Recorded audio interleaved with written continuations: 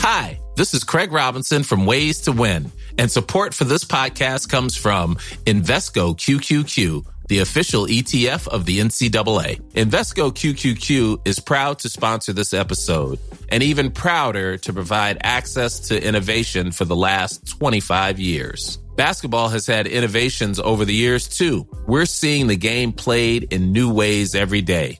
Learn more at Invesco.com/QQQ. Let's rethink possibility. Invesco Distributors, Inc.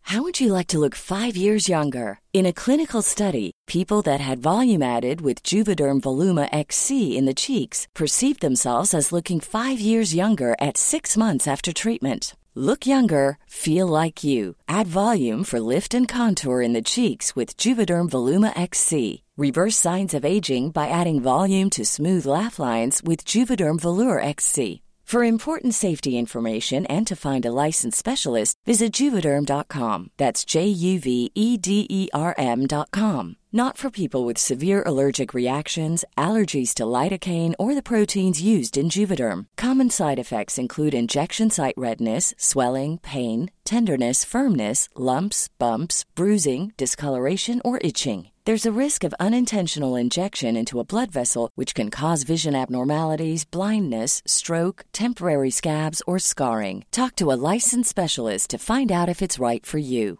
It's that time of the year. Your vacation is coming up. You can already hear the beach waves, feel the warm breeze, relax, and think about work. You really, really want it all to work out while you're away. Monday.com gives you and the team that peace of mind. When all work is on one platform and everyone's in sync, things just flow. Wherever you are, tap the banner to go to Monday.com.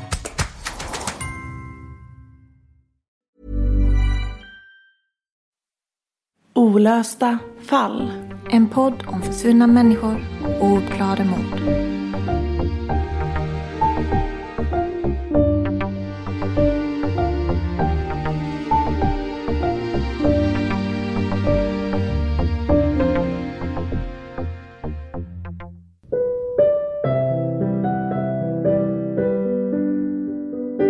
Du vinkar av henne på flygplatsen när hon står där med en stor resväska, förväntansfull bland turister och semesterfirare. Alla är på väg någonstans och hon ska åka för att stanna i Skottland, hennes nya hem. Du är glad för hennes skull. Hon följer sina drömmar. Men där och då på flygplatsen är det ingen som vet att hon aldrig någonsin skulle komma hem till Sverige igen. Inga julaftnar, inga födelsedagar och aldrig mer några fler besök. Istället blir hon en hemlighetsstämplad mapp hos de skotska myndigheterna. Välkommen till säsong 3 av Olösta fall med mig Nathalie Seov och mig Sofie Nublin. Idag ska vi berätta om Annie Börjesson som skulle komma att hittas död på en strand i Skottland under mystiska omständigheter. Hennes död skulle snabbt avfärdas av myndigheter och polis som antingen en drunkningsolycka eller självmord. Men varför hemlighetsstämplades en utredning som kommit fram till att inget brott misstänks? Varför har varken familjen eller medierna fått ta del av utredningen som så snabbt lades ner? Mediernas roll är viktig för olösta fall. Utan uppmärksamhet i bruset riskerar de att falla i glömska. Vi lever i ett samhälle som genomsyras av parollen "syns du inte, finns du inte". Och det gäller sorgligt nog även olösta fall som inte får chansen att engagera en allmänhet om få är medvetna om vad som har inträffat. Medierna har även en annan viktig roll, som ett kritiskt öga som granskar myndigheternas handlingar. Svenska Annie Börjesson dog under märkliga omständigheter i Skottland 2005 och i hennes fall försökte en journalist göra sitt jobb och rapportera om fallet. Kenneth Roy på Scottish Review avslöjade alla de mystiska omständigheter gällande Annies död i en egen utredning om fallet, där aldrig tidigare offentliggjorda ledtrådar och undersökningar presenterades i december 2013. Bevis som tydligt försökte tala sitt klarspråk. Det finns inte tillräckligt med bevis för att fastställa att Annies död var självmord. Det finns heller inte tillräckligt med bevis för att fastställa att Annies död var en drunkningsolycka. Kan det ha varit ett mord? För varför skulle polisens utredning annars vara hemlighetsstämplad? I veckans avsnitt av Olösta fall gör vi en djupdykning i Kenneth Roys granskning som Annies mamma Guye tipsade oss om när vi tog kontakt med henne för att vi gärna ville berätta Annies historia. Den före detta BBC-journalisten Roy avled 73 år gammal av cancer 2018 efter att ha författat sin egen dödsurna som Scottish Review som han arbetade för i över 24 år sedan publicerade. Annies mamma förklarade för oss att både hon och Annies bästa vän Maria har blivit utbrända för att ha arbetat så intensivt med utredningen av fallet. De orkade därför inte medverka i veckans avsnitt, men Guye har gett sitt medgivande till att vi tar upp fallet om Annie och har tagit upp en del viktiga redogörelser via mail som vi kommer att läsa upp för er i veckans avsnitt. Några av de sista orden i Guyes mail till oss lyder: utan henne är det som att solen har slocknat. Annies nära och kära har levt 14 år i mörker utan sin älskade Annie. Under åren som gått har journalisten som tog sig an fallet och granskade utredningen avlidit.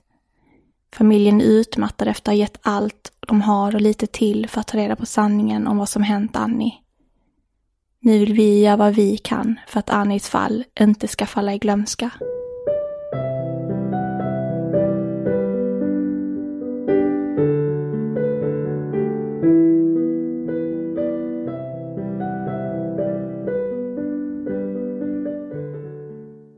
Den 7 december 2005 publicerades en kort notis i en lokaltidning om en död kvinna som några dagar tidigare hade spolats upp på stranden i Prestwick, Skottland. Den döda kroppen hade hittats av en förbipasserande som var ute med sin hund. Notisen beskrev att området hade spärrats av och att det inte fanns några mystiska omständigheter med kvinnans död. No suspicious circumstances. Ett vanligt uttryck som används av medierna när de vill förmedla att polisen inte misstänker brott, utan att det mer sannolikt rör sig om ett självmord. Den korta notisen publicerades ungefär samtidigt som obduktionen av Annie Börjessons kropp utfördes på det lokala sjukhuset. Hur kunde polisen redan då gå ut med att de inte misstänkte något brott gällande Annies död, när obduktionsrapporten var långt ifrån klar? Detta är den första stora frågan som förbryllar journalisten Roy i granskningen av Annies död. Annie var 30 år gammal.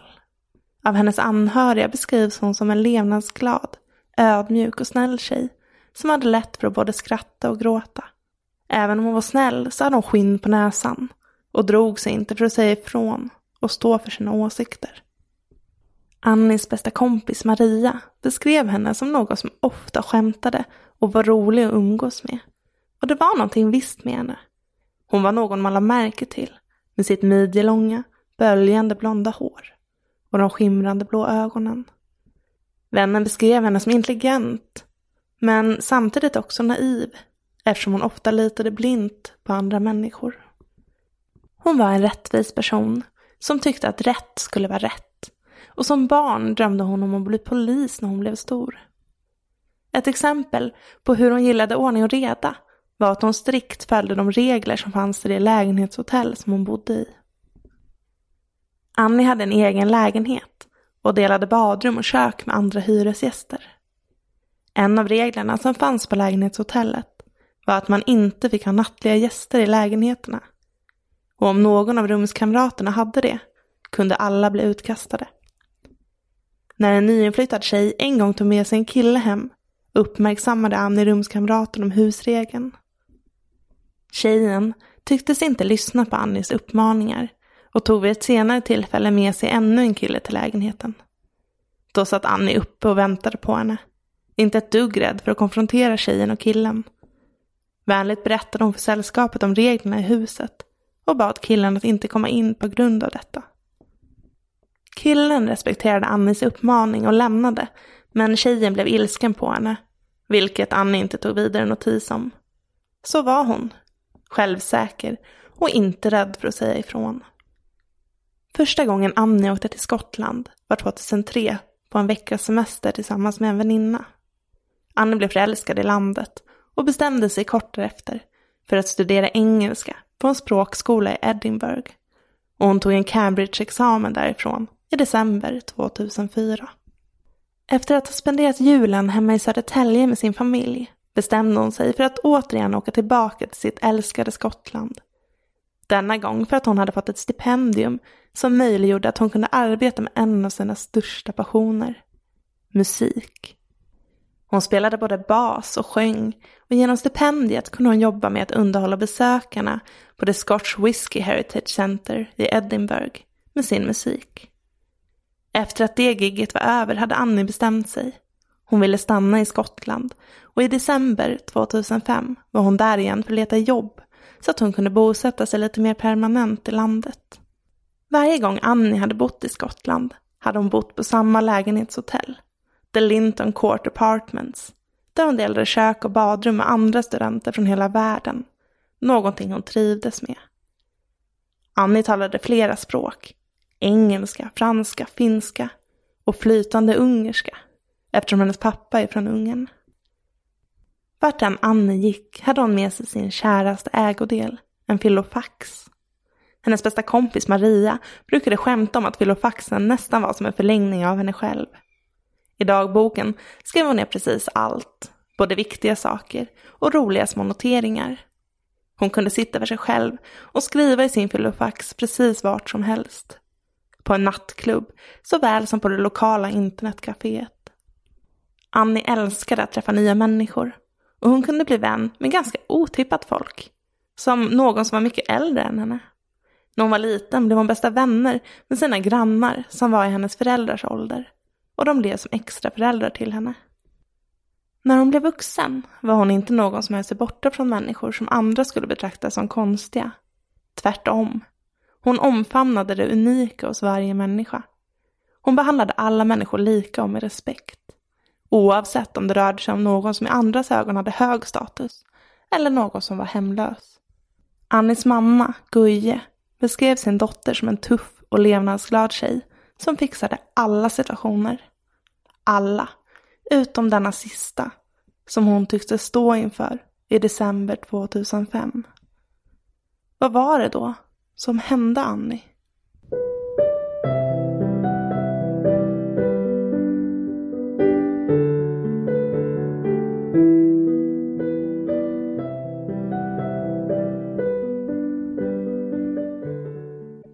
Annies familj har kämpat för att få reda på vad som hänt under åren som gått.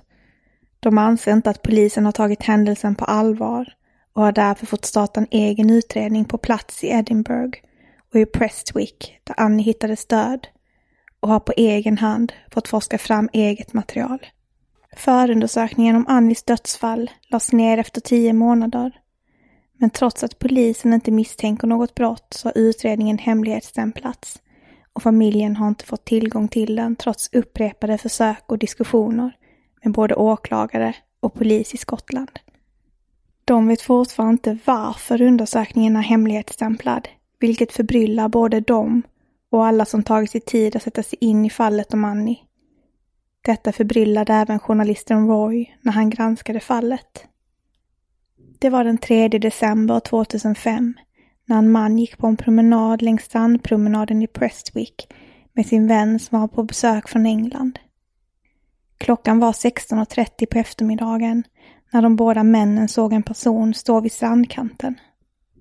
Tidvattnet var lågt vid den här tiden, så personen stod långt ute på stranden helt stilla vid havskanten. Vännerna gick förbi och fortsatte sin promenad längs stranden och vände sedan tillbaka för att gå hemåt. Det hade då gått mer än 20 minuter när de passerade samma plats igen, och personen stod fortfarande kvar där ute i vattnet, precis på samma plats, alldeles stilla. Polisen och de skotska myndigheterna har gått ut med att de tror att det var Annie som syntes till vid strandkanten den eftermiddagen. Annies familj lokaliserade ett av vittnena för att höra mer om vittnesmålet. Det var vittnets vän som var på besök som först hade sett personen som stod där ute till havs, vilket de båda tyckte var konstigt eftersom det var en vinterdag och mörkret började falla. Personen var normallång men stod så långt bort att de inte kunde se om det rörde sig om en man eller kvinna. och personen hade inte haft en väska med sig vad de hade sett. Vittnet förhördes av polisen men hade aldrig blivit tillfrågat angående om personen som sågs ute till havs liknade Annie utseendemässigt, vilket familjen uppmärksammade som underligt. Men vad vet man egentligen om Annies sista timmar i livet? Enligt granskningen som Roy gjort så vet man följande. Klockan 13.15, lördagen den 3 december 2005, har Annie synts till på lägenhetshotellet hon bodde på, av en som jobbade där. Huset låg nära järnvägsstationen Haymarket i Edinburgh. En timme senare, vid 14.15, har Annie gjort 2 försök att hämta ut pengar från en bankomat på Glasgows centralstation. Först försökte hon ta ut 100 pund och sedan 50. Men båda försöken misslyckades eftersom Annie inte hade tillräckligt mycket pengar på kontot. Man är osäker på hur hon tagit sig till stationen och det är osannolikt att hon ska ha hunnit ta sig från Edinburgh, där hon bodde, till stationen i Glasgow på så kort tid. Roy misstänker att kvinnan som såg Annie på lägenhetshotellet minns tiden fel och att hon måste ha sett henne tidigare på lördagen. Ytterligare en timme senare, klockan 15.15, fångas Annie på övervakningskamera i en gångväg som förenar tågstationen Prestwick med flygplatsen. I den första övervakningsvideon syns Annie gående, rökandes på en cigarett. Hon har på sig en mörk vinterjacka, en röd och vit fleecetröja, mörka byxor och gymnastikskor. Hon har håret uppsatt i hästsvans och hon har en väska slängd över ena axeln. 1 minut senare, klockan 15.16, fångas hon på en annan kamera när hon är utanför flygplatsens terminalbyggnad och går mot parkeringsplatsen. Enligt kamerorna har Annie rört sig från gångvägen vid stationen till parkeringen utanför flygplatsen på 55 sekunder, vilket Roy uppmärksammade i sin granskning och försökte undersöka vidare. För att komma till parkeringen från gångvägen behöver man gå en särskild väg som Annie måste ha tagit via en rulltrappa. I granskningen återskapades promenaden och det tog en kvinna i samma ålder och med samma kroppsbyggnad som Annie, bärandes på en liknande väska, 1 minut och 32 sekunder att gå samma väg om hon stod stilla i rulltrappan. Om hon istället skyndade sig och gick i rulltrappan så tog det henne 1 minut och 20 sekunder för att ta sig samma sträcka. Roys slutsats blev att Annie omöjligt kan ha gått sträckan på 55 sekunder. Han trodde att någon av kamerorna helt enkelt måste ha visat fel tidsstämpel. A lot can happen in 3 years, like a chatbot may be your new best friend. But what won't change? Needing health insurance. United Healthcare Tri-Term Medical Plans, underwritten by Golden Rule Insurance Company, offer flexible, budget-friendly coverage that lasts nearly 3 years in some states. Learn more at uh1.com. Even when we're on a budget, we still deserve nice things. Quince is a place to scoop up stunning high-end goods for 50 to 80% less than similar brands. They have buttery soft cashmere sweaters starting at $50, luxurious Italian leather bags, and so much more. Plus, Quince only works with factories that use safe, ethical, and responsible manufacturing. Get the high-end goods you'll love without the high price tag with Quince. Go to quince.com/style for free shipping and 365-day returns. Life is full of awesome what-ifs, and some not so much, like unexpected medical costs. That's why United Healthcare provides Health Protector Guard fixed indemnity insurance plans to supplement your primary plan and help manage out-of-pocket costs. Learn more at uh1.com.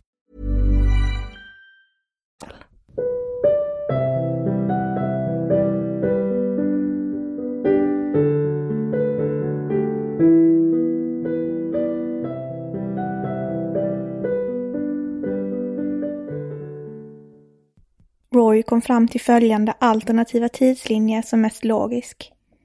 Annie måste ha tagit tåget från Haymarket i Edinburgh som gick klockan 13.04 och som var framme på Queen Street i Glasgow runt 13.50, då hon sedan kan ha gått till centralstationen för att ta ut pengar klockan 14.15. Klockan 14.30 gick hon sedan på tåget mot flygplatsen och hoppade av på Prestwick klockan 15.15, då hon sedan promenerade mot terminalbyggnaden och fångades på övervakningskameran, om nu tidsstämpeln på den stämde. Det finns dock inga övervakningskameror som bevisar hans teori, vilket han själv belyser i sin rapport. Om hon var resenär på just de tågen måste övervakningsvideo finnas på henne eftersom tågen övervakas. Om polisen inte har tillgång till det materialet kan det antingen bero på att hon tog sig dit på något annat sätt eller att polisen helt enkelt inte har begärt ut övervakningsbilderna eller att de har tillgång till dem och inte gjort dem offentliga av någon anledning. Varför Annie befann sig på flygplatsen i första taget är det ingen som riktigt vet. Hon kan ha varit på väg hem till Sverige. Det fanns ett flyg som gick till Göteborg klockan 18:30 samma kväll, vilket fungerar rent tidsmässigt. Hon hade dessutom bokat tid hos sin frisör hemma i Sverige följande måndag. Något som talar emot att hon var på väg hem är att hon inte hade en förbokad biljett till flyget. Och det är i princip omöjligt att hon ska ha hunnit köpa en standby-biljett med kontanter på den korta tiden som hon befann sig på flygplatsen. En fråga som man lämnas med är varför hon reste till flygplatsen för att så snabbt lämna den. Gick hon bara ut för att ta luft? Eller kan hon bestämt träff med någon utanför parkeringsplatsen? Familjen misstänker att så kan vara fallet. Oavsett vad så vet man att hon befann sig på parkeringsplatsen ungefär 3 minuter. Sen syns hon på övervakningskameran igen klockan 15:19 när hon går in genom en annan ingång än den hon gick ut ifrån. En ingång närmare rulltrappan. Annie ser sammanbiten ut och fångas på bild när hon lämnar flygplatsen. Detta innebär att hon befunnit sig på flygplatsen i 4 minuter och 41 sekunder. Varför reser man 2 timmar och 15 minuter till en flygplats för att sedan efter så kort tid lämna den? Enligt polisens teori har hon sedan börjat promenera in mot Prestwick stad, en stad som var främmande för henne. Ungefär en timme senare ska hon enligt deras uppgifter varit personen som stod längs strandkanten i skymningen för att sedan drunkna i havet, antingen genom en olyckshändelse eller självförvållat. Journalisten Roy har granskat vittnesmålet på stranden genom en rekonstruktion. 8 år senare på dagen, den 3 december 2013, klockan 16:30 återskapade han samma scenario på stranden i Prestwick. Det var en kall eftermiddag och vädret var snarlikt det väder som rådde 8 år tidigare. Torrt, rått och kallt. En ung kvinna gick den långa vägen ut till vattnet. Precis som 2005 var det långgrunt och hon fick gå över 130 meter för att nå vattenbrynet. Från det avståndet kunde Annie omöjligt ha identifierat från strandpromenaden. Allt man såg var en mörk skugga och inga detaljer kunde urskiljas. Det problematiska är att både polisen och den skotska regeringen, när de tillfrågats om fallet, har gått ut med informationen att ett vittne har identifierat en kvinna som liknade Annie som ska ha stått vid vattenbrynet vid den tidpunkten. Trots att vittnet påstår att någon sådan identifiering aldrig gjorts och att enligt Roys granskning omöjligt hade kunnat gå att urskilja en persons signalement från det avståndet under samma förhållanden. När Annies kropp hittades hade hon på sig en träningstopp, byxor, gymnastikskor, strumpor och underkläder. Hennes jacka och hennes väska hittades i närheten av kroppen. I väskan fanns bland annat hennes svenska pass och 2 biblioteksböcker som hon skulle lämna tillbaka till Skövde stadsbibliotek. Men 2 av hennes tillhörigheter har aldrig upphittats. Hennes röda och vita fleecetröja och hennes älskade filofax. Filofaxen som fungerade som en allt-i-allo för henne, där hon nedtecknade allt som intresserade henne. Roliga citat, nya ord hon lärde sig, anteckningar och speciella dagar som betydde något för henne. Filofaxen användes också till förvaring av kontanter och som adressbok med nedtecknade kontakter, adresser och telefonnummer till många av hennes vänner och bekanta. Den hade kunnat vara ett viktigt spår i utredningen av vad som hände Annie, men den upphittades alltså aldrig. Kan den ha hamnat på villovägar? Kan hon ha tappat den från väskan? Eller har någon tagit den? Eller kan det vara så att hon inte hade med sig den? Men det är någonting hennes vänner och anhöriga tycker hade varit ytterst olikt Annie. Man fann den heller aldrig i hennes lägenhet. Efter att Annies kropp hittades genomfördes det en obduktion av den i Skottland, och när familjen fick hem henne till Sverige den 16 december slogs hennes anhöriga av att hennes midjelånga hår var avklippt. Det hade vårdslöst klippts av ojämnt mellan 5 cm och 16 cm från hennes hårbotten, vilket innebär att 60-70 cm av hennes hår var borta. Detta förfärade familjen, som inte hade godkänt detta och inte fått uppgifter om att det ska ha klippts av under obduktionen. Obduktionsrapporten beskrev hennes hår som långt. Enligt Roys granskning är det ovanligt att hår klipps så pass mycket, då sådant som hår brukar behållas så intakt som möjligt för de anhörigas skull. Begravningsbyrån i London erkände att de hade klippt av lite av Annies hår, men att det snarare rörde sig om 4-5 cm av håret, bara för att göra henne representabel. Vem som klippt av så mycket av Annies hår innan kroppen kom till Sverige förblir ett mysterium. Eller kan det redan ha varit avklippt när hon hittades på stranden i Prestwick? Obduktionen i Skottland fastställde Annies dödsorsak som drunkning. Den officiella förklaringen från polisen hade sedan hennes död varit att Annie ska ha råkat ut för en olycka eller begått självmord genom drunkning. Dödsorsaken fastställdes genom att kroppen var sandig och hade sjögräs från havet på sig. Lungorna var förstorade, vilket normalt sett orsakas av drunkning eller kvävning, och att det fanns skum i hennes luftgångar. Det fanns ett flertal skador på kroppen som nämndes i rapporten, men som inte kopplades till att hon ska ha utsatts för våld orsakad av någon annan. Bland annat nämndes ett flertal blåmärken, såsom ett 20 mm stort blåmärke på insidan av Annies tinning och rivmärken på hennes vänstra arm. Det togs vävnadsprover vid den ursprungliga obduktionen, prover som trots att utredningen är nedlagd inte har kunnat lämnats ut till de anhöriga på deras begäran. Familjen vill göra tester på egen hand för att fastställa dödsorsaken, som de inte anser har blivit fastställt bortom rimligt tvivel. Först år 2007 fick till exempel familjen veta att det hittades DNA av en okänd person på Annies händer, trots att hon legat i vattnet. Familjen genomförde mot denna bakgrund ännu en obduktion av kroppen, här hemma i Sverige. Ryggmärgsprov kunde skickas till analys för att fastställa om Annie kan ha drunknat på stranden i Prestwick, i det grunda vattnet, som knappt ska ha nått henne upp till knäna där hon hittades. Enligt proverna ska det här inte ha varit fallet, och familjen misstänker därför att Annie bragts om livet någon annanstans och att hennes kropp ska ha dumpats på stranden i Prestwick. De tror inte att hon legat där särskilt länge, eftersom DNA-spår som annars försvinner ganska snabbt i vatten fanns kvar på Annies händer. Den andra obduktionen skilde sig alltså en hel del från den första som genomfördes i Skottland. Obducenterna i Sverige kunde också fastställa att flera stora blåmärken som fanns på Annies kropp inte fanns med i den ursprungliga rapporten, och de uppfattade det inte som att detta var blåmärken som kan ha uppkommit efter hennes död. Ett av de yttre blåmärkena var stort på hennes tinning och matchade det inre blåmärket på 20 mm som fanns med i den ursprungliga obduktionsrapporten.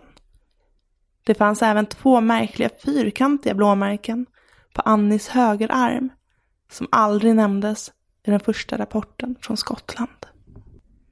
En diatomexpert har på familjens begäran undersökt vattnet i Prestwick där Annie upphittades. Vattnet visade sig innehålla bara ett litet flöde av sötvatten, vilket enligt experten innebar att det var mer troligt att Annie hade sötvattendiatomer i sin benmärg från att ha druckit kranvatten än att det ska uppkommit från att hon ska ha drunknat i havet i Prestwick.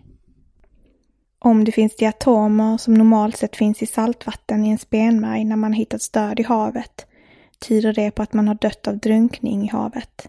I Annies fall, enligt tester, fanns det enbart diatomer som främst finns i sötvatten och inte i saltvatten.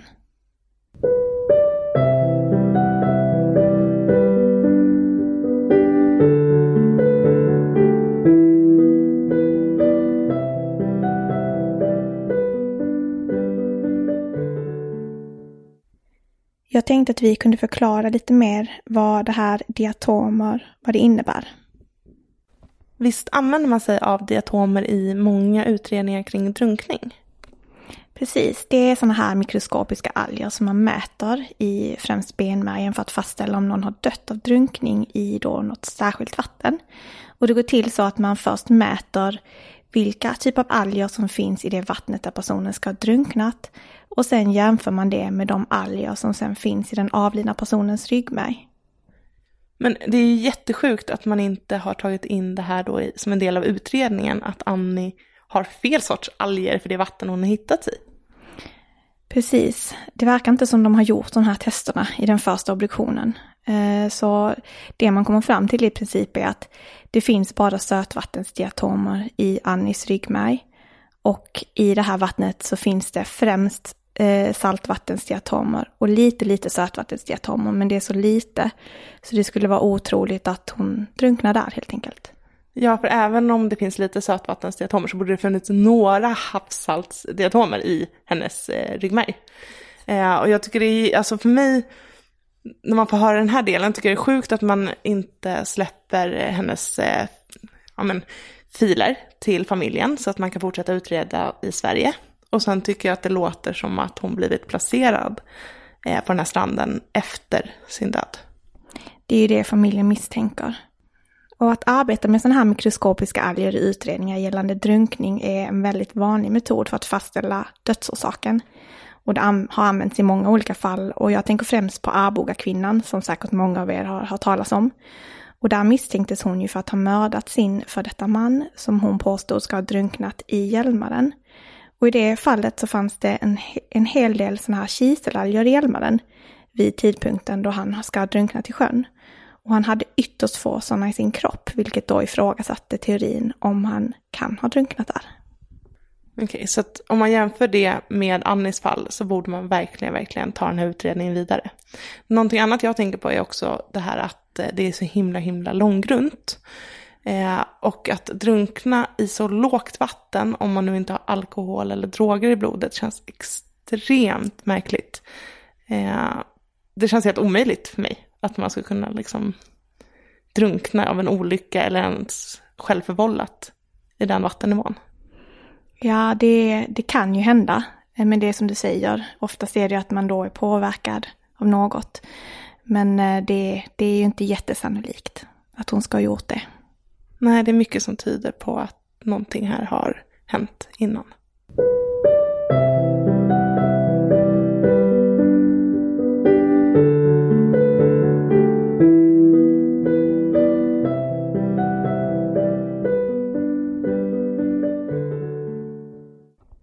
Och det var faktiskt allting som vi hann med i veckans avsnitt. För det här är ett väldigt omfattande fall, så det kommer bli 2 delar. Så nästa vecka får ni fortsättningen på vad som hände Annie Börjesson, och vi hoppas att ni vill lyssna då. Musiken i dagens avsnitt är faktiskt inskickad av en lyssnare vid namn Filip, så vi vill tacka honom så jättemycket för att han skickade in den till oss.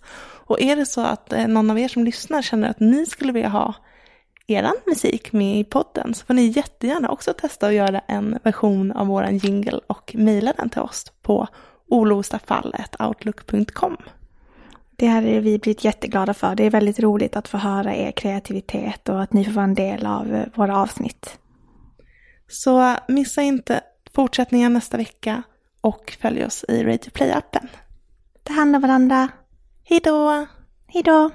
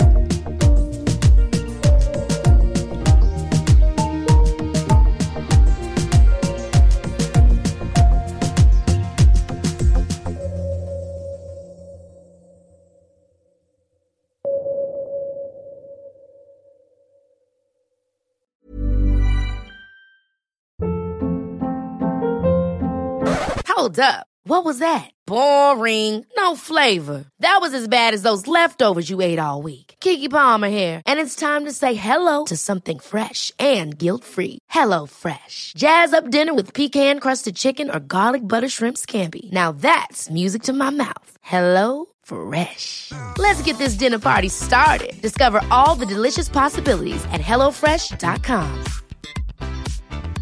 Want to get a chiseled look in the jawline? Sculpt and shape your jawline with added volume from Juvederm Volux XC. Juvederm Volux XC is an injectable gel specifically designed to be robust enough to improve moderate to severe loss of jawline definition. And it is the first and only hyaluronic acid filler approved for the jawline. Add volume to your jawline for a chiseled look with Juvederm Volux XC. For important safety information and to find a licensed specialist, visit Juvederm.com. That's Juvederm.com. Not for people with severe allergic reactions, allergies to lidocaine, or the proteins used in Juvederm. Common side effects include injection site redness, swelling, pain, tenderness, firmness, lumps, bumps, bruising, discoloration, or itching. There's a risk of unintentional injection into a blood vessel, which can cause vision abnormalities, blindness, stroke, temporary scabs, or scarring. Talk to a licensed specialist to find out if it's right for you. Visit Juvederm.com. That's Juvederm.com.